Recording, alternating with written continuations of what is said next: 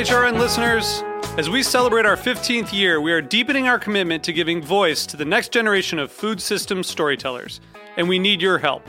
Our internship and fellowship programs help activate new possibilities for underrepresented and underestimated young people through experiential journalism, audio engineering, and production training.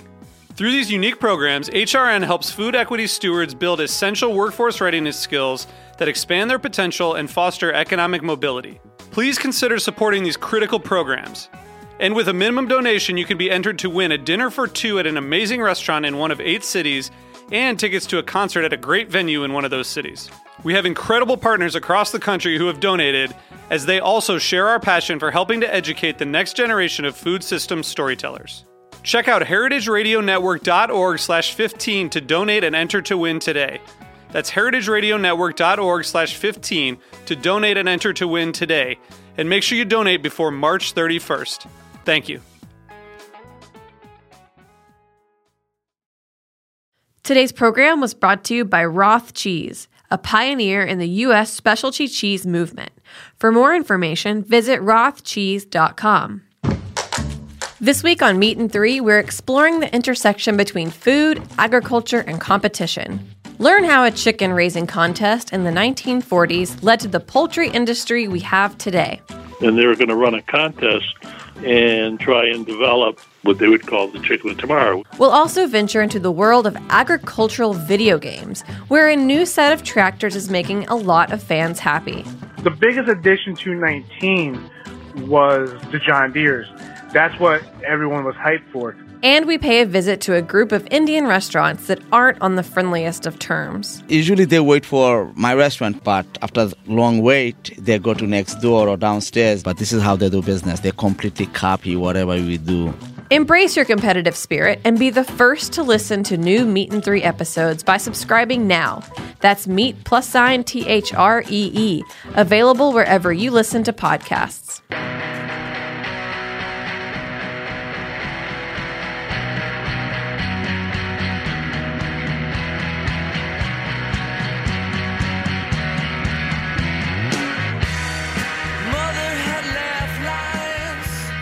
Good evening, and welcome to Eating Matters, where we talk about food policy and how it impacts all of us. I'm your host, Jenna Liotte, and we're broadcasting from Roberta's on Heritage Radio Network.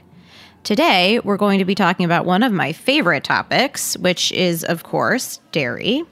It's a particularly tough time to be a dairy farmer right now, as we know, which is why I'm thrilled to be learning more about one company that, operating as a co-op, is supporting their farmers while creating a healthier, more sustainable food system. And that company is Organic Valley, whose half and half I happen to have in my fridge right now. Joining me in the studio to further discuss is Leslie Krumpel, Head of Mission at Organic Valley. Leslie, welcome to the show. Thank you so much for having me. Okay, before we get started, what is that? What is a Head of Mission?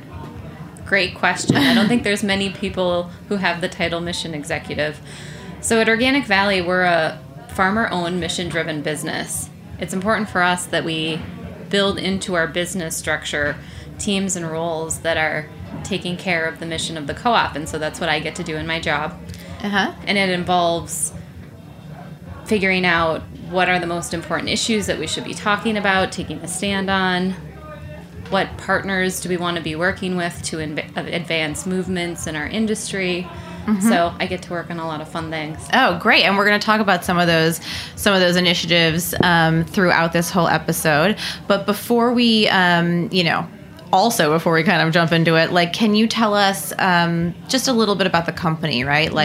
When it was founded, what is a co-op in this sense? If you could really break this down, that would be helpful. Great question. So our company was founded 30 years ago by 7 farmers in Wisconsin. We're now a $1 billion food company. We are still headquartered in Lafarge, Wisconsin, and we are still owned by farmers, but now we have 2,000 farm families that own our business. Okay. In 34 states across the U.S. Okay. So how does that work? So a co-op is a business structure where you don't have one or a few owners of the company, or it's not a publicly traded company. The 2,000 farm families that produce milk and eggs for Organic Valley are the owners of the business. So they vote for our board of directors. So they're represented in all of the key decision making and governance of the co-op. And how does one become a part of the co-op? So for our co-op, we have farmers join who are producing something that we already make or want to make. So in our case, a lot of the times that means dairy farmers, and that's where our roots lie and where most of our farmers are today.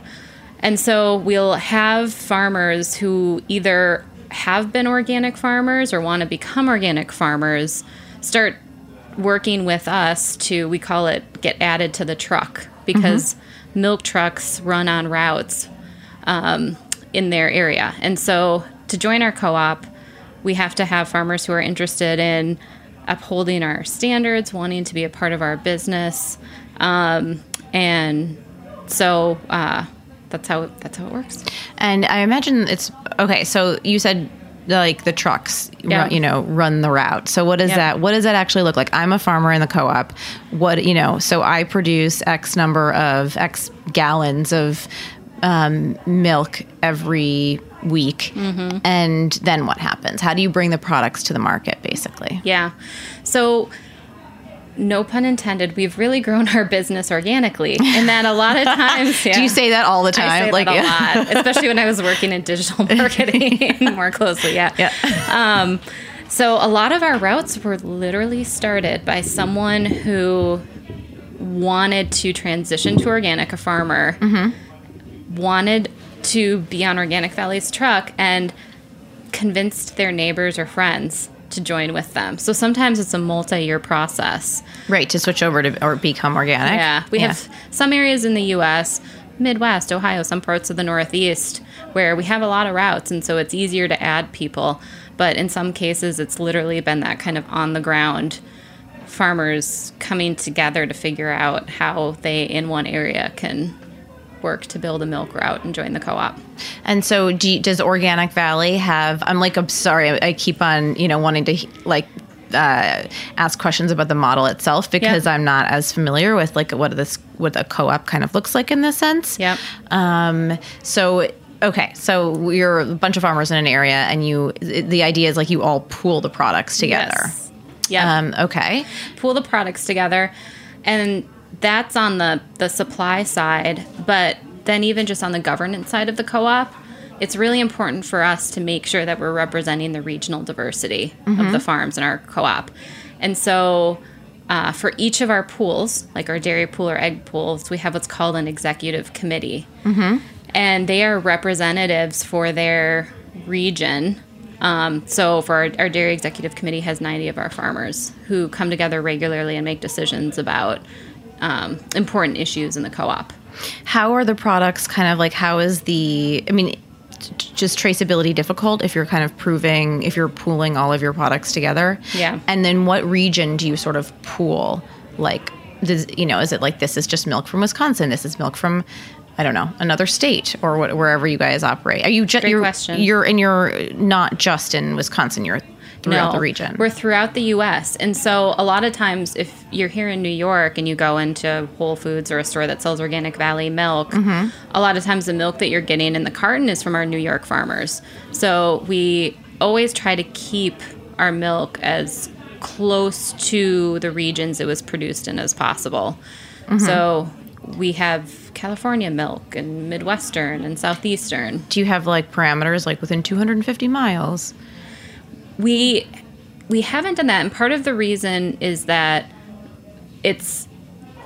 we always have to work through managing where are there farmers who need a market for their milk, and how close can we keep the milk to one region. And so a lot of times in our history, and this is where one of the ways that we've been very different than other food companies, our growth is determined not by a new product category that we want to go into because we think that there's some market demand.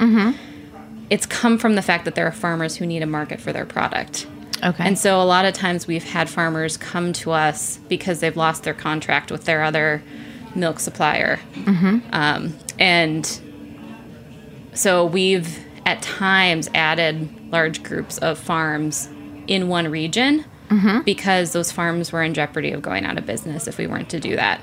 And so our goal always is to long-term balance it so that we can keep the milk in the region. But sometimes in those cases, if we're suddenly taking on more farmers in Vermont or more farmers in California, we would have to figure out, where could we sell that milk How do we in the make short it? term? Yeah. Yep. So you're saying that the half and half I have in my fridge right now is probably from the New York area, because I should have said that is like my half and half of choice.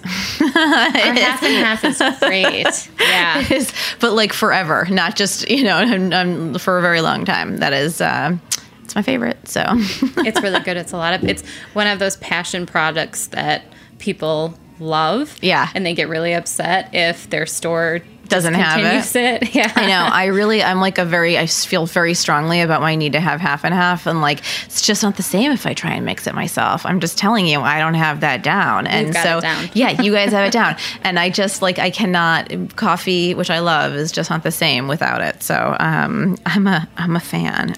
Great to hear. Great to hear. Yes. Okay. So what are some of those examples of products that you have maybe recently added that have been kind of like in response to what the farmers needs? Yeah. So one of the product lines that's my favorite to talk about is our grass milk products. So we started doing 100% certified grass-fed milk 6 years ago. And we've been adding on making cheese and yogurt and we have half and half now. I don't know if you've had our grass milk half and half. Yeah. It's really good. Yeah. And I think what's really great about our grass milk product lines is that it's meeting a need for farmers and a need for eaters. So people are looking for more grass-fed products. We know that they're healthier, better balance of omega-3 and 6s, higher CLA. A lot of people like the taste. I like the taste. What is 100% CLA? Grass-fed. Conjugated linoleic acid. Oh, of course. I know. It's Obviously. It's a great question. A lot of people, I think, are unfamiliar with it. But basically, you want to have a better balance of omega-3s and 6s and higher CLA in your diet to help reduce inflammation. Okay. And inflammation, of course, is the cause of a lot of health problems. Right. Okay. So it's healthier. Yep. By and large. Yep. And so how have you really worked to kind of promote this to this category? Just by providing a distribution channel for these farmers, or? So the beautiful thing is we haven't really had to promote it. I think there's been enough people who are looking for 100% grass-fed that really we've been trying to keep pace with demand.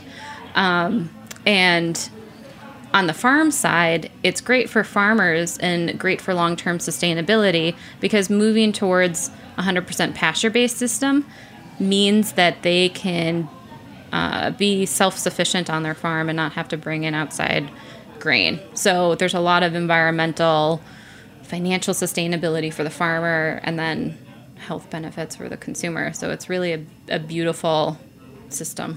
And do you see that this becoming more and more a bigger part of your portfolio or a bigger part of the way your farmers are producing? I think so, yeah. So it's dairy products in general have been on the decline for several years. Yeah. Grass milk is growing. So it's an example of a category in dairy that is actually seeing growth. Right. So our grass milk, our Whole Foods grass milk in Whole Foods outsells the quote-unquote regular Organic Valley milk.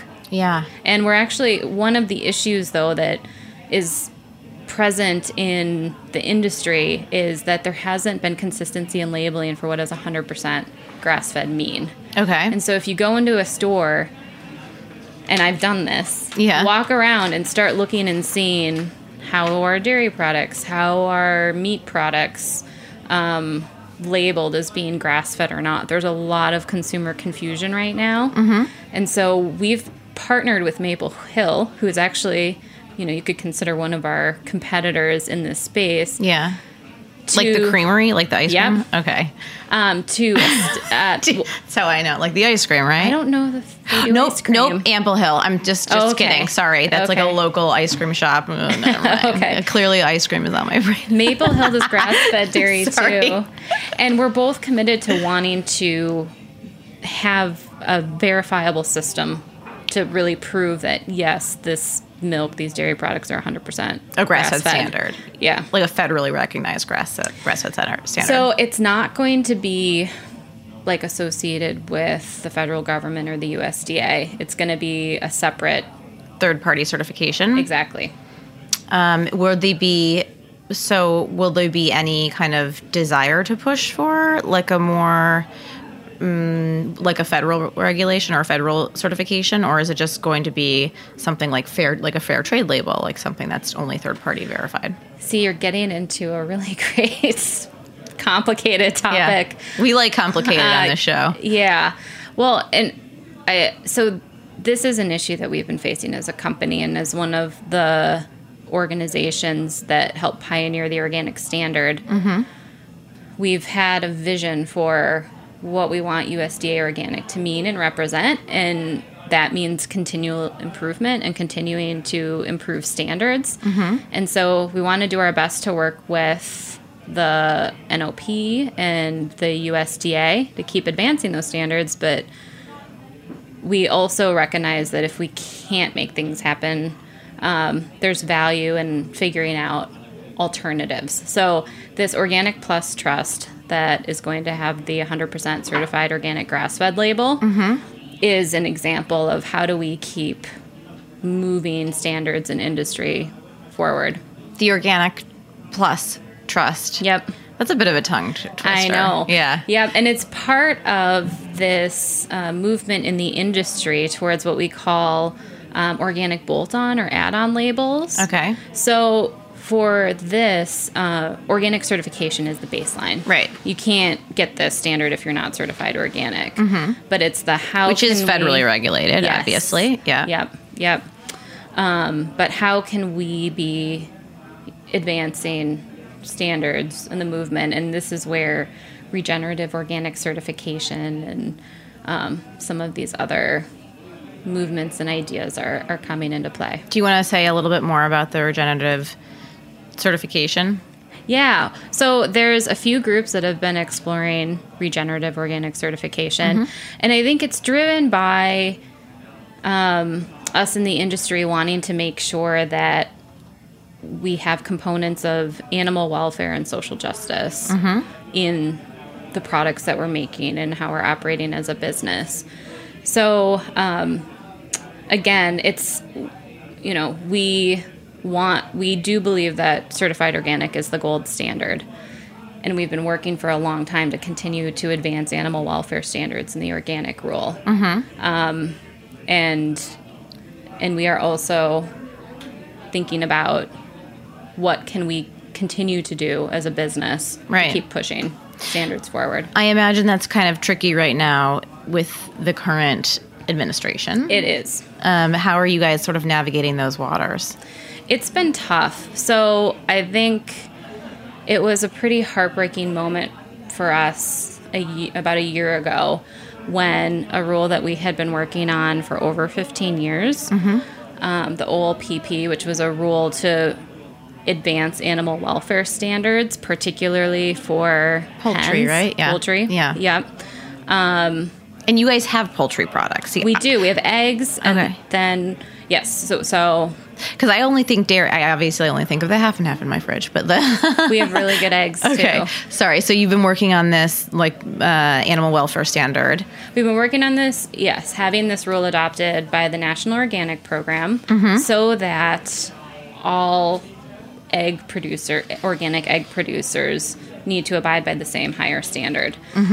So that's something we're currently working through the process to have this standard adopted. But it got pushed back. Yeah. Or without really explanation. So it was rejected. What happened in 2017? So they basically there was a process, and this is the way that organic standards get adopted. There was a process where comments could be submitted in favor or against the adoption of the rule. There were over 70,000 comments in favor, and I think less than 5 against.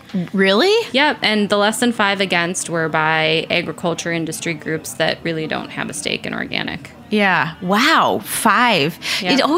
It always makes me very happy to hear that there are like 70,000 comments, because I am the sort of skeptic in me thinks like we have very little community engagement, or, just social engagement in general. And I'm like, wow, 70,000. They're not all in the industry, right? So people are writing in, I hope. This was the happy part of the story. This is the part that was really encouraging for me, is that basically there was a new comment period open up that allowed us to galvanize our community and fans and say, like, hey, let's tell the USDA that this is not what we want to happen.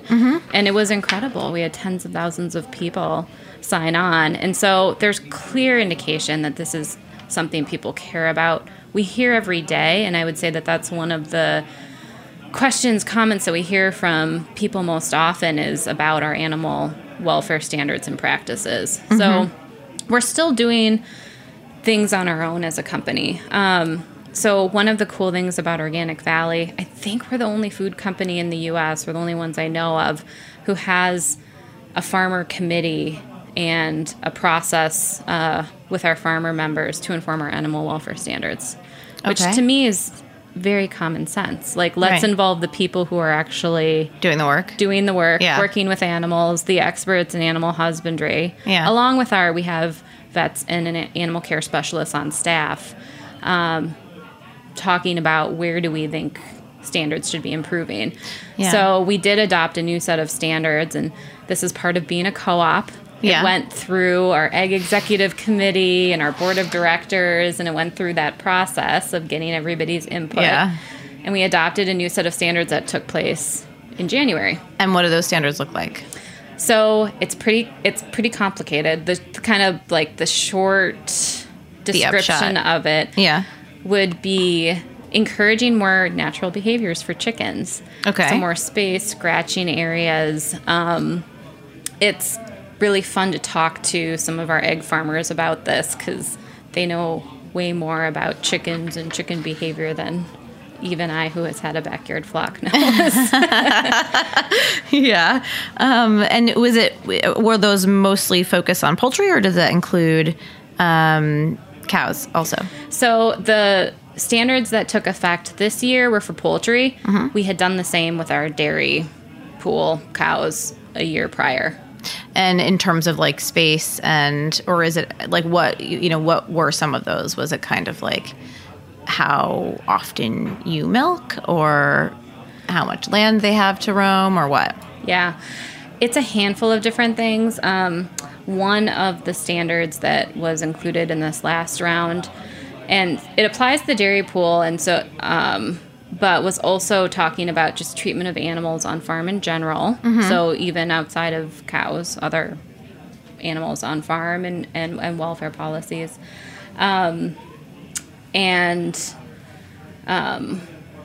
We have just certain kinds of medical treatments that that might be allowed in organic that we've decided as a co-op not to allow, or to suggest alternative treatments for. So things like that. In terms of your products, I just want to I want to kind of go back and ask a couple of questions about the product specifically. Do you ever sell to? I mean, your products go direct to consumer, right? Is that the idea, or do you ever sell to other like food companies to use your products in creating their products? Great question. As ingredients is the other way to say that, by the way. We do, yeah. So our mission as a co-op is to create a stable pay price for our farmers, so that they know with a reasonable amount of time, ahead, so that they can plan for their farm how much money that they're going to be making for the products that they're producing. Because the really crazy thing was, back when Organic Valley was started in the 80s, and this is the way it works in conventional dairy now, Farmers will ship their milk, the milk truck will leave the farm, and they won't know until weeks later how much they're going to get paid for it. Wow. Which is crazy, right? Yeah. Who can operate their business that way? Well, I don't think it's working. No, it's not working. And so, I mean, literally that was the problem that Organic Valley wanted to solve, in addition to wanting to bring organic, food to market in a way that was not available before. And so as part of that model, we buy all of the milk. We contract to buy all of the milk or all of the eggs or in our meat pool from our farmers versus other food companies that might contract to just buy part of it or butterfat or a certain part of the product. So in that model, we need to be able to sell all of the products that our farmers are producing. So private label and ingredients have been a really important part of that. We actually have a fun little slide that's a part of a lot of our talks about who we are as a co-op, and it's a picture of an old milk stool, which has 3 legs, and we call it the 3-legged stool model of selling branded products through Organic Valley, selling ingredients, and selling private label. So the way it works in terms of like the model for the farmers to ensure they get the right price, like do you plan a year in advance with them and you say like, okay, this is, we want to take X amount of eggs, or we want like this like quantity of milk within this time frame, and so they will like plan accordingly, and no matter what, that you take it. Yeah.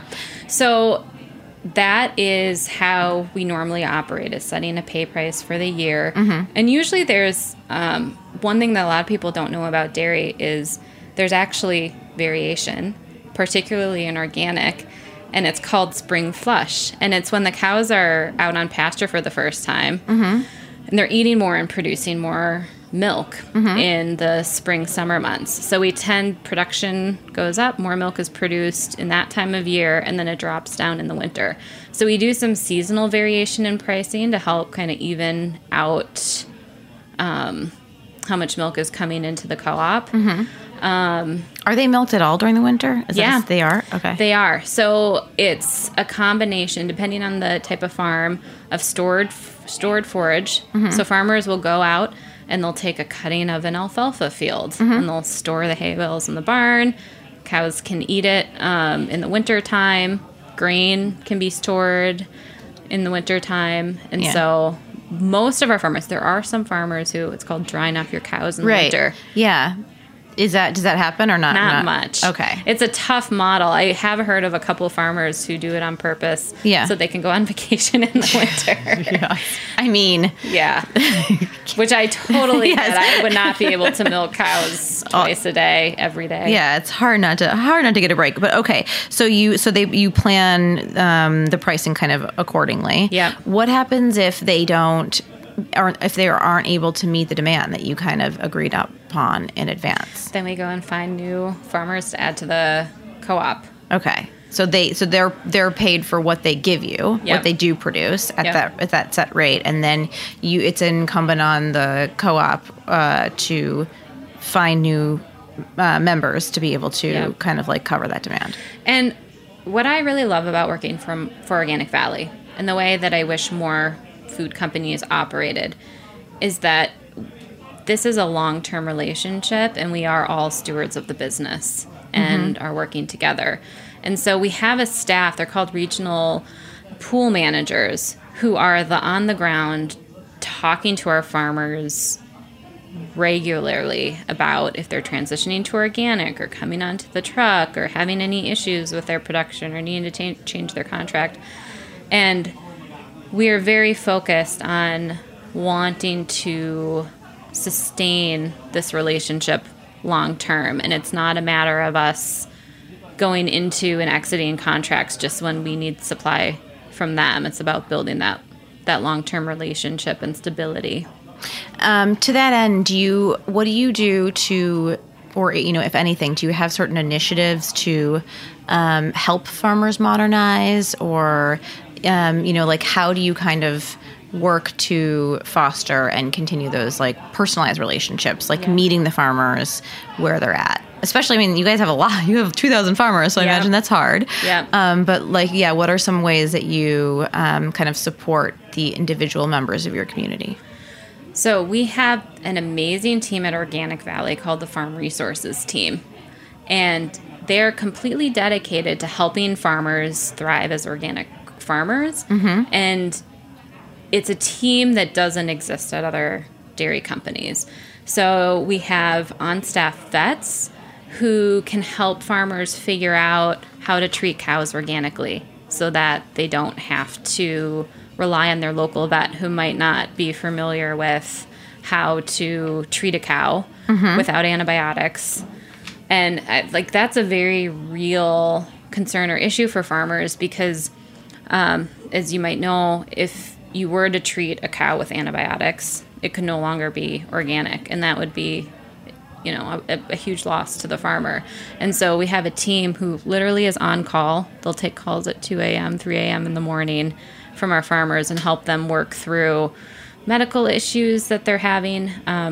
We have this amazing on-staff ruminant nutritionist who does consultations on what our cows should be eating. And she works a lot with farmers as they're transitioning to 100% grass-fed. We have an agronomist on staff who does soil samples on our farms and helps coach through like what kind of fertilizers or improvements could be made to help benefit your soil. So we have a lot of resources that we provide our farmers that, like I said, other dairy companies don't. And I think that comes directly from the fact that we are owned by farmers and we exist to want to help them and advance the organic movement. What have you guys ever, this idea that it's core to organic certification, but that you can't treat an animal who's sick with antibiotics. Yeah. What would you say to like maybe a critic who says that's not totally humane, especially for a company that really, really pushes for welfare standards to be improved? Yeah. That's a question that we get a lot. And I think this is why it's so important to recognize the individuality and different variances in farming. And that, this is one of the reasons that we have animal care specialists and vets on staff who can be coaching and helping farmers so they're not alone in that situation and figuring out what's the right decision. Sometimes the right decision would be to treat with antibiotics and to remove the cow from the organic dairy herd. Most of the time we can figure out treatments. And they can go back, or they can't go back after that. They can't. No, they wouldn't go back after that. Okay. Yeah. Okay. So, and that really speaks to the organic system in general, is this idea of preventative care. And how do we keep a healthy system going? How can we keep cows in healthy, low-stress environments and reduce the possibility that it happens? But certainly, if an animal were sick or suffering, that would be a case where they would use antibiotics, just like you would with humans, right? Well, we tend to overuse antibiotics. Yes, I agree with which that. is a very big problem for a lot of other reasons. Would you guys consider yourself to be a part of quote unquote big organic? No. Well, and I think it's a really tough term. What does big organic mean? I think to me, when I hear that, I think about maybe food companies who are entering organic because it's a trend and there's consumer demand, and maybe don't have an interest in actually growing the movement in the long term, growing the number of organic farmers and organic acreage in our country. Yeah, I think when I think about it, I think like this promotion of like a monoculture, this idea that you can't keep up with, with basically the demand, and so there could be potential, like, cutting of corners or sort of like a further like degradation of the certification. Yep. Those are just some things that I kind of maybe would think about associated with the term. Yeah. But you have to benefit from economies of scale. You guys are if you do $1 billion worth of revenue every year, right? Well, and this is why I love the co-op model, because we don't get big by making our farms bigger. Yeah. We get big by adding smaller farms into the network. Mm-hmm. And so to me, when you're talking about scaling something sustainably, yeah, that's part of the solution. Yeah. Okay, that's really helpful. Thank you for sharing that. So, in talking kind of about what you guys have going on right now, one of the things I came across is a new ad campaign that's been getting a lot of buzz lately. Can you tell us what this is about and what you're hoping to accomplish with it? Yeah. So I think you're talking about Call Us Crazy is what we call the campaign. Yeah. So it's been a really fun campaign for us to work on. And really the goal of it is to talk about what are the values that we have as a co-op and why do they matter. And you can go to our YouTube page to watch the videos if you're interested to seeing what they're about. But we've got a video about how we put Fitbits on our cows to measure how many steps they take in a day. We've got videos about how we're an uncorporation. We're not like other businesses that put the farmers at the bottom. We put farmers at the top, running the business, making the most important decisions. So it's been an opportunity for us to talk about what are the strange and weird things that we do as an organic farmer-owned and run co-op, and how that makes us different. And what sort of, I feel like you guys do a lot to promote this idea that there is greenwashing in the industry, and what differentiates you from that? Yes.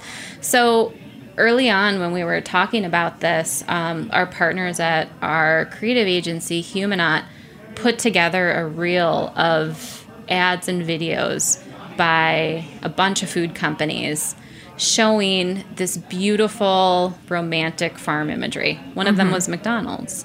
It was someone walking up a wooden ladder, picking an apple in the sunshine. Yeah. And it was this moment for us of realizing that the way we had been putting farmers in the center of our marketing, on our package, in stores. Yeah, your farmers are literally your real farmers are on your cartons, right? Our real farmers are on our cartons. Yeah. All of any ad that you see from Organic Valley, social post with a farmer in it, that's one of our farmers. We don't use models or actors.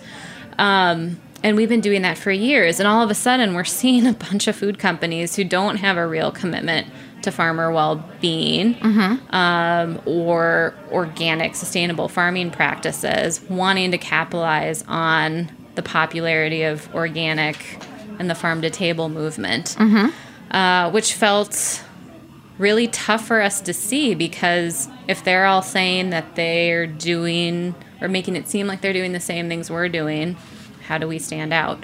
Right.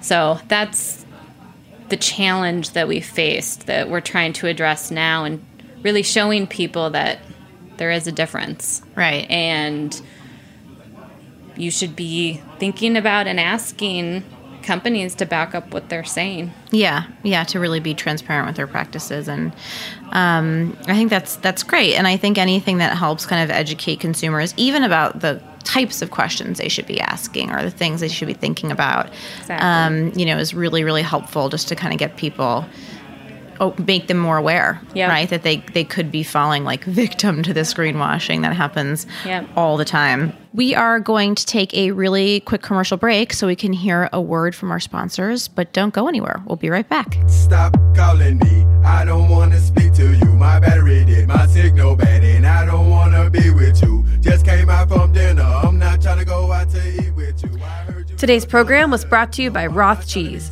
a pioneer in the U.S. specialty cheese movement. Roth is in its 25th year of making specialty cheese in the rolling hills of southern Wisconsin. With strong Swiss heritage, Roth is best known for its award-winning Alpine-style cheeses under the name Grand Cru. Fresh Wisconsin milk combined with expertise and affinage is how Roth creates high-quality, great-tasting cheese year after year.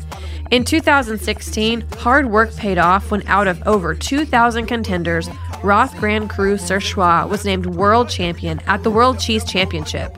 For more information, visit rothcheese.com. Do you love this podcast? Heritage Radio Network has plenty more. We have over 35,000 shows in our online library. My name's Jennifer Leuzzi, and I'm the host of Tech Bites, where we talk to innovators and influencers in the food tech space. You can find Tech Bites wherever you listen to podcasts and on heritageradionetwork.org. Thanks for listening. And we're back on Eating Matters, where today I'm speaking with Leslie Krumpel, head of mission at Organic Valley. But I want to talk a little bit about like some policy things that are going on and sustainability initiatives. So there have been a number of like really scary reports that came out in the fall about kind of like the state of climate change, from IPCC to the National Climate Assessment to recently the World Resource Institute's Creating a Sustainable Food Future report that, you know, I mean, they provide a very bleak picture, and it's really overwhelming. But one of the things in the WRI report that I loved, and I had the opportunity to interview the lead author, and he was incredible, but he was talking about like these areas of opportunity, especially for the, you know, like dairy, but like the livestock industry, because we know that ruminants use 2/3 of global agricultural land, and they contribute roughly half of ag's production-related emissions. So, like, this is a big challenge and a big, I guess, opportunity area to really move the needle. So, as a company that's like relies on ruminants, what are you guys doing to sort of address these sustainability challenges that we're faced with to like make a difference? Great question. So one of the first things that we're trying to do right now is understand what existing research, or what can we do to help contribute to research around how different kinds of livestock systems have different outcomes. And so, you know, the report you mentioned in what's been coming out, the research is based on a conventional agricultural system, which is very different than how our farmers farm. And so that's one of the first things that we're doing, is figuring out, okay, how can we accurately, reliably understand the difference between organic and conventional systems? Because we think that there's opportunity there to understand better. Isn't just methane though, you know, that's produced from a cow? Well, the really interesting area that we're looking at is how much carbon is sequestered in a pasture-based system and when you have healthy organic soil. And so that's why pasturing is so important to us as a co-op, is how do we build organic soil and perennial systems versus annual crops, which aren't going to sequester carbon as much.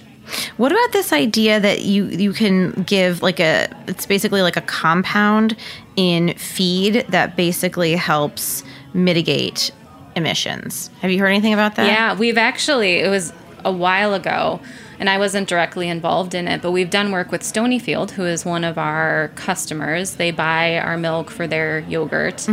And it was looking at that exactly, and like, are there different things that you can feed cows? And so that's, you know, I would say part of our DNA as a co-op, part of the reason that we have ruminant nutritionists, research analysts on staff to be continuing to look at and participating in research that's happening, and what can we do to keep improving and move the needle. Yeah, and providing funding for that too. Which we have an organization at Organic Valley, which is another unique thing to us, called Farmers Advocating for Organics. And it's a fund that most of our farmers contribute to out of their milk check every couple weeks. And they elect a farmer committee to give grants to organizations who are advancing research or education around organic. So we've funded, university level research and education programs a lot of times around sustainability and organic issues with that. And so that's something that is part of the DNA of our business and what we want to keep doing. Well, okay, that's awesome. Really. What about? I'm like, okay, moving on. No, that's really, it's really, really great. It's great to hear because it's really beautiful. It's I can't even tell you how cool it is to like sit in the room and hear them talk about the important work that no one else is funding, or very few people are funding or paying attention to, and they're doing it because they know it's the right thing to do. Yeah. It's I like hearing stories like that because, again, the skeptic in me, I'm like, it's not enough. So we talked a little bit about labeling with the grass-fed label. And this is not so much of a label, but like a standard of identity question. But right now, there's this basically like the term milk, the definition is kind of in play. Yeah.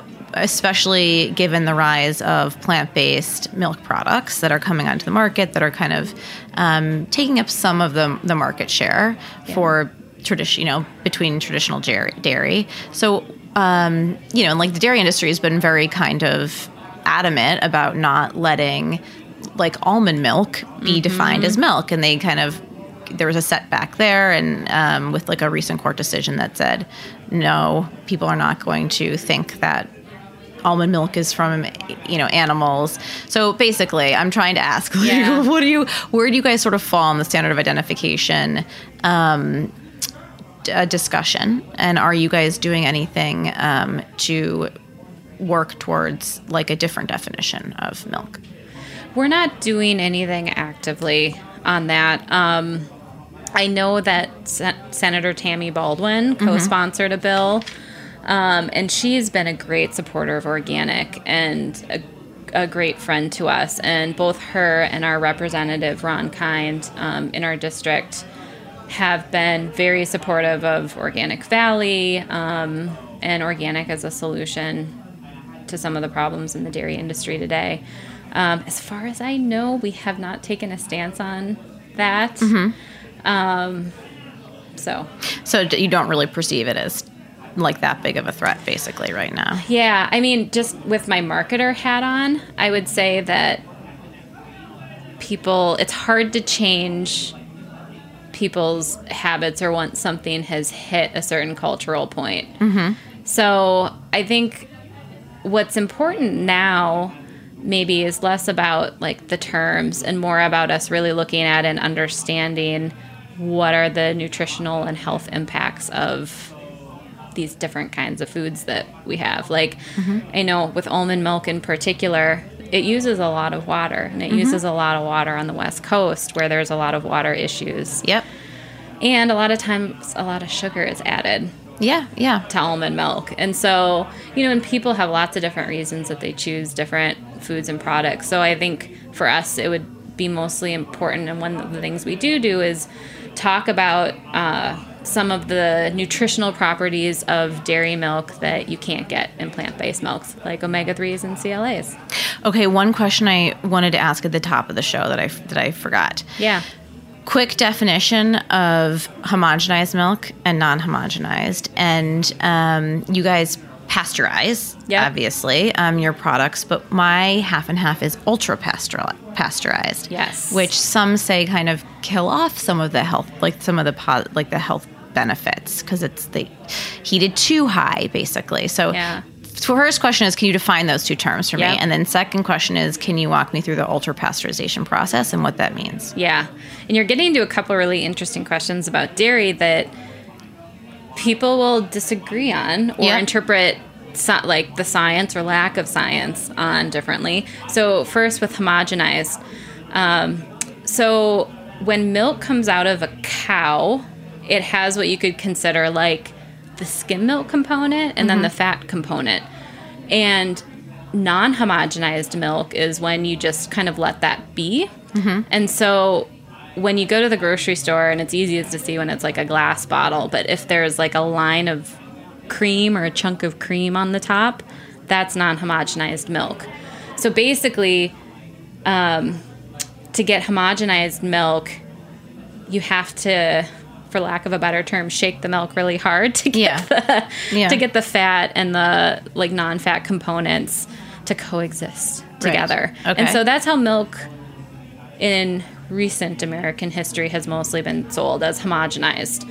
But if you go to Europe or you talk to your grandparents or you go to Whole Foods and you buy our non-homogenized cream on top grass milk, you can experience the Separation. joy of the layer of cream on top that you either mix in yourself, or I've even heard people say that they'll like take a spoon and eat the cream.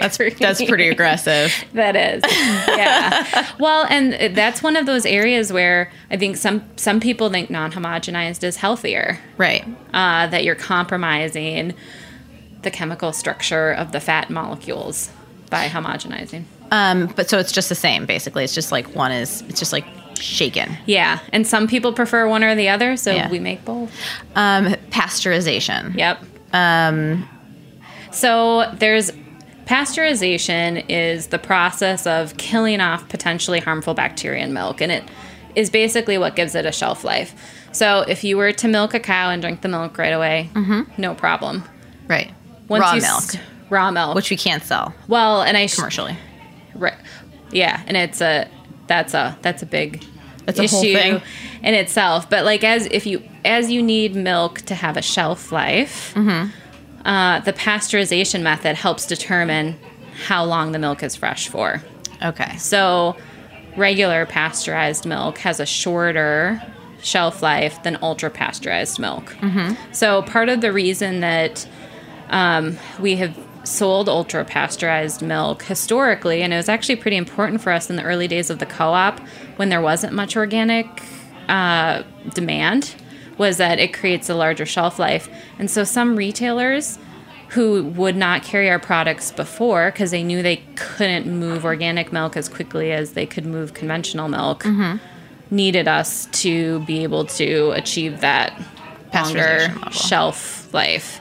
Yeah, and there's debates and we've tested and we've looked.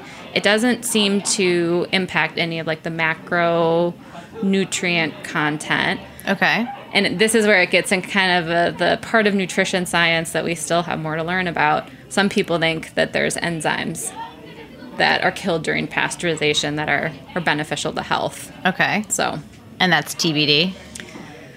yeah, some people would say it's not TBD. Yeah, but some people are definitive on that, Yeah. and some people aren't. But my half and half lasts for like a little while longer in the fridge. Which is nice, right? Yeah, yeah. I drink it pretty fast, though.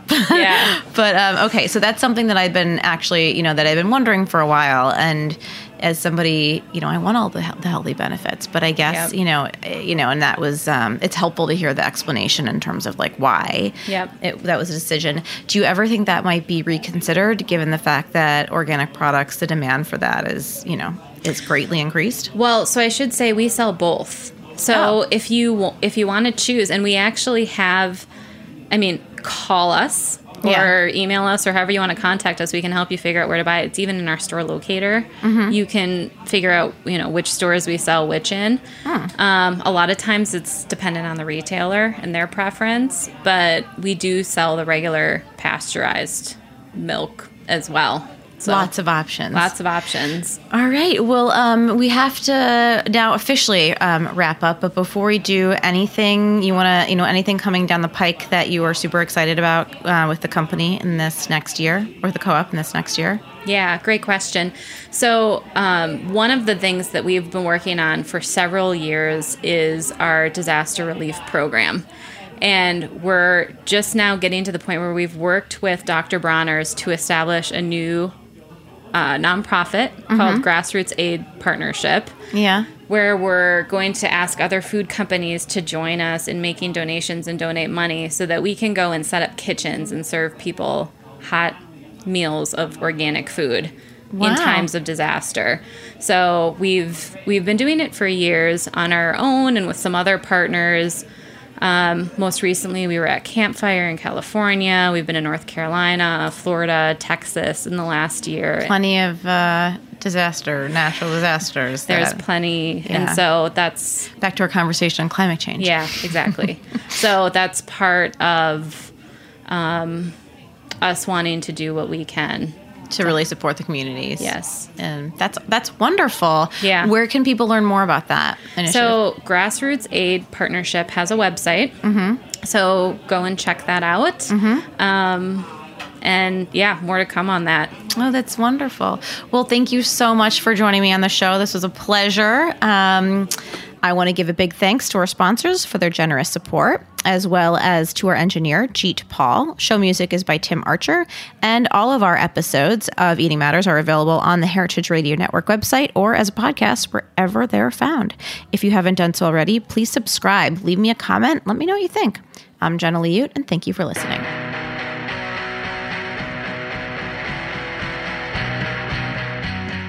Thanks for listening to Heritage Radio Network, food radio supported by you. For our freshest content and to learn more about our 10-year anniversary celebration happening all year long, subscribe to our newsletter. Just enter your email at the bottom of our website, heritageradionetwork.org. Connect with us on Instagram and Twitter at heritage_radio. You can also find us at facebook.com/Heritage Radio Network. Heritage Radio Network is a nonprofit organization driving conversations to make the world a better, fairer, more delicious place. And we couldn't do it without support from listeners like you. Want to be a part of the food world's most innovative community? Subscribe to the shows you like, tell your friends, and please join the HRN family by becoming a member. Just click on the beating heart at the top right of our homepage. Thanks for listening.